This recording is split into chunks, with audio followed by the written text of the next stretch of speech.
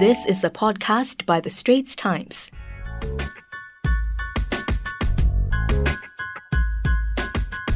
Money FM 89.3, lovely Monday afternoon here.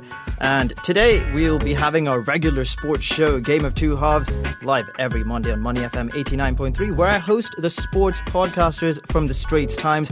I'm Adrian Abraham, and I'm joined today by ST sports correspondent Sazali Abdul Aziz. And in the second half of the discussion, the Straits Times content producer Ziaul Rashan will be in the studio to recap some English Premier League results, as well as give his thoughts on Lewis Hamilton's dominance in Formula One last Friday at One Championship inside the Matrix at the indoor stadium.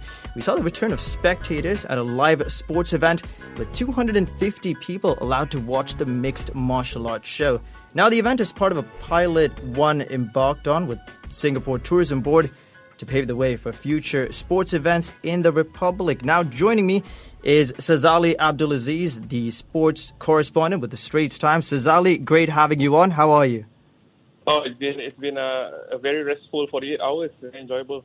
Now, before we get to the football, we'll of course talk about the One Championship. You know, this event that's happened. Finally, the return of live sport, and you were among the few inside the indoor stadium on Friday night. What was that like? Oh, it was a treat. It was a real thrill to actually be in a stadium, in an arena, watching sport again. It was looking as though 2020 would go completely the whole year without having a live sports event. So it was really a blessing. You could see it on the faces of every spectator who was there on Friday night. To go from circuit breaker and not being able to eat at a coffee shop to this, to watching an MMA fight, I think was a great feeling. And like some fans told me, it brought back a semblance of normalcy to their lives. It's something that we've all been, craving for as sports fans. We've missed live sport, particularly here in Singapore, while we see the rest of the world being able to watch sport to some sort of extent. Now, I understand there were some new procedures that you had to go through. Can you share some of these, new procedures? Yeah, I think this will be the way forward. This phrase has been bandied about a lot, the new normal, but it really is two big differences. I think firstly, the pre-event swab test that I had to undergo, which all spectators had to undergo. It's an antigen rapid test, which is, in theory, it's similar to a regular PCR swab test that those suspected of being infected would have to undergo. But it was very smooth sailing. When you receive your ticket details, you get instructions on how to book your test online.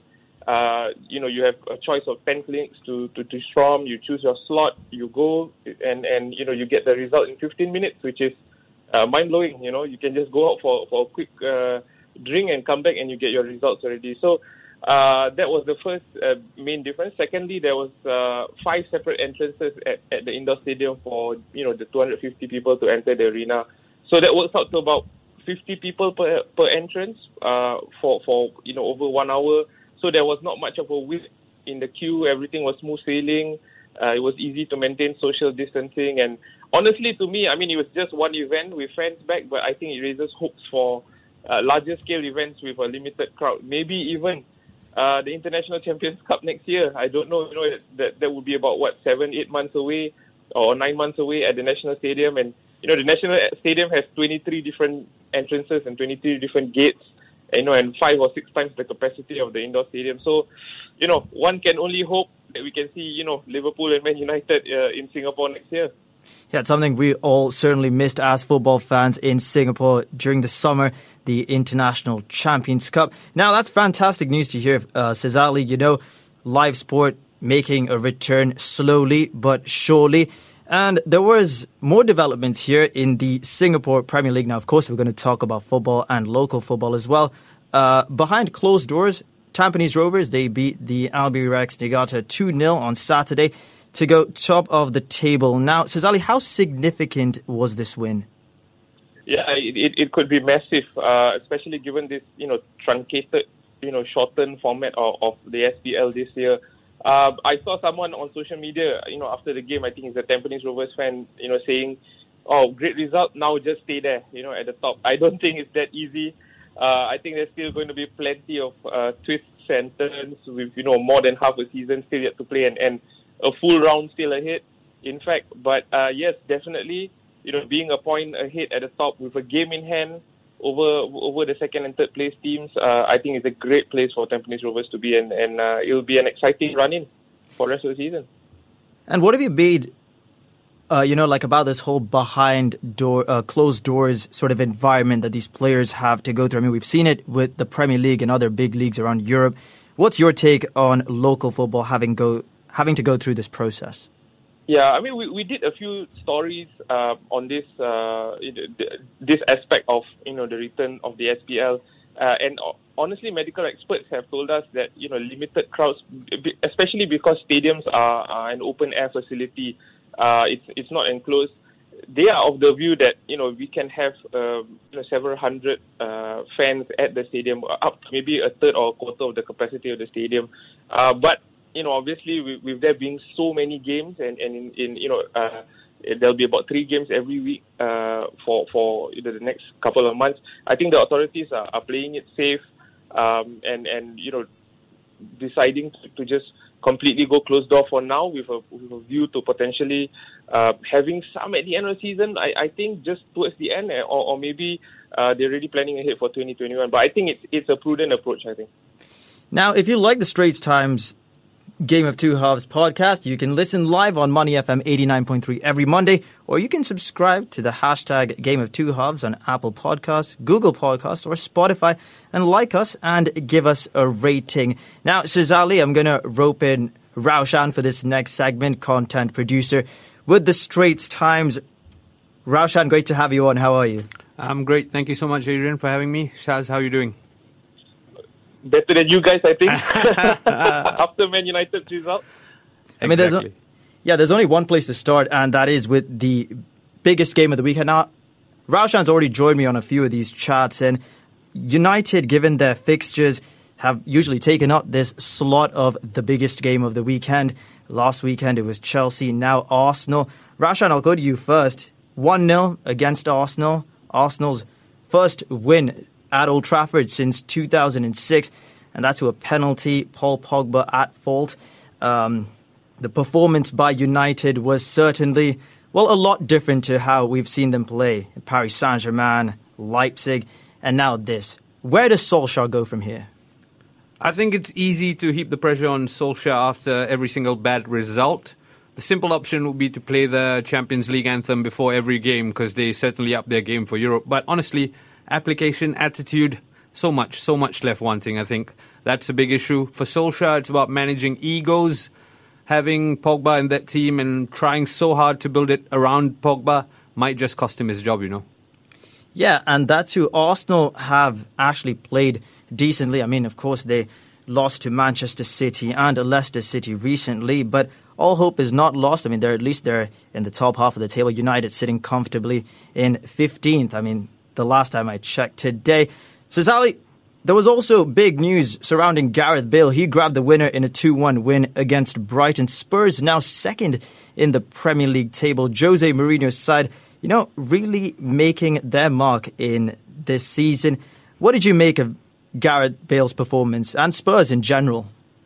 Yeah, I think, first of all, can we agree how weird it is to see the number 9 on Gareth Bale's back? I never, look at him and think of, number 9, but after so many years out on the wing, so that was a bit strange. But yeah, I think the goal he scored, I think underscored the fact that we are seeing a different Gareth Bale to the one that left Spurs 8 years ago. That Bale, was a wing player. He tore down the flanks with speed and direct running. This one has more guile, knows where to be at the right time, almost like a Cristiano Ronaldo Mark II almost. And I think he definitely adds a great dimension to the team. I'm still not convinced, they're second now, but I'm still not convinced of a title challenge. I think there's still a work in progress, especially with so many new faces at the back. Basically they have 3/4 of a new back line with Doherty, Reguilon, and Joe Rodon, the backup centre-back in the middle. So I think it'll take time, but, they're showing good signs for sure. Yeah, and elsewhere, we saw Chelsea with the return of Hakim Ziyech. That's now 2 goals in 2 games for Ziyech, who joined from Ajax. And, I feel that he brings a lot more balance to this Chelsea team. And I'm sure, Raushan, you'll agree with me on this. Chelsea at the back as well, with Edouard Mendy coming in place of Kepa Arrizabalaga, who has been in fault for a lot of goals that Chelsea have shipped last season, this season. Do you feel that now with Ziyech in the squad, with Werner, Pulisic, I know he's a little bit injured right now, Mason Mount, and their attacking threat, do you feel now Chelsea can really push on and, challenge the likes of Liverpool and Spurs? Look, with the amount of money Frank Lampard has spent, he definitely has to push and compete for trophies. And to your point, I think Hakim Ziyech might well be the missing jigsaw that they needed for everything to gel. Because you look at the way he plays, the way he brought in Timo Werner into the game. Timo Werner is an excellent finisher. He just needs service. And Hakim Ziyech might well be the one to provide that. At the back, they've got Thiago Silva, who, in my opinion, might be too old for the Premier League. But with Mendy, at least there's some stability, and it's about consistency, really. I think that's the problem that Chelsea have to address. If they keep a string of results going, maybe they'll be up there, top 4 at least. And Sazali, we have to talk about Liverpool. I mean, Diego Jota, he can't stop scoring. A late winner there against West Ham, who actually took the lead through Pablo Fornals and Mohamed Salah. But this is a question which has been, a discussion that has to be had. Did Mohamed Salah actually dive for that penalty? He went down easily, but then again, you could say that about every penalty he wins. You seem to have that this discussion every game now, But yeah, I mean, the referee gave it. I think that's all that matters, and obviously that was what mattered in the end for the scoreline. I think with regards to Diego Jota, I think when they signed him, I thought, okay, on paper, good signing. Don't know how well he'll exactly fit into the team. They struggled a bit to beef up their attack with the right kind of player in the last couple of seasons. I think, to me, Shaqiri and Minamino have not exactly really sort of hit the ground running and proven that they're the right people for this particular squad. But Diego Jota, I think we might be seeing Firmino's successor. He's proven quality. He's still young, only 23, still can develop. Won't expect to start every game, but flexible enough to play either out wide or as a false nine in Firmino's role. I think he's been a great signing, and he again, same like Gareth Bale, adds a new dimension to the team.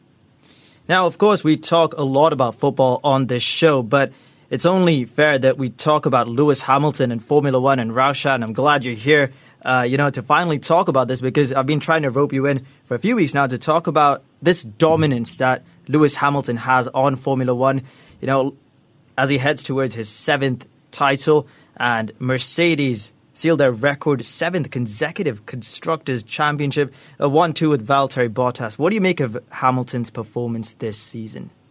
I think Hamilton has been in a league of his own for a long, long time now, and it's no surprise that he won his 93rd race at Imola, a track synonymous with Ayrton Senna. I went into the weekend completely expecting him to win.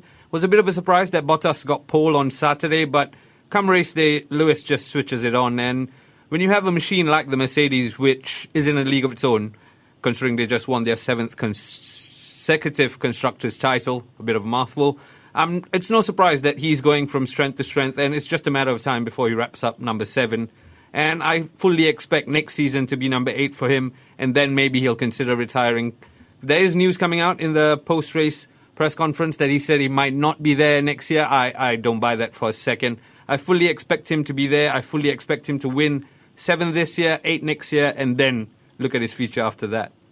Well, gentlemen, there goes the final whistle for our sports discussion of the week. I'm sure we could, keep talking a lot about, because there's plenty more to cover. I mean, Ronaldo's back from COVID, grabbed a brace, we could just talk forever. Yes, Zlatan as well, age is just a number at the end. And don't forget, it was a bicycle kick that he scored as well. Sazali, thank you for joining me. Raushan as well. You can catch ST's Game of Two Halves podcast on demand on the audio apps, Apple Podcasts, Spotify, or Google Podcasts. And I'll see you gentlemen next week. Thank you. Thank you. See ya.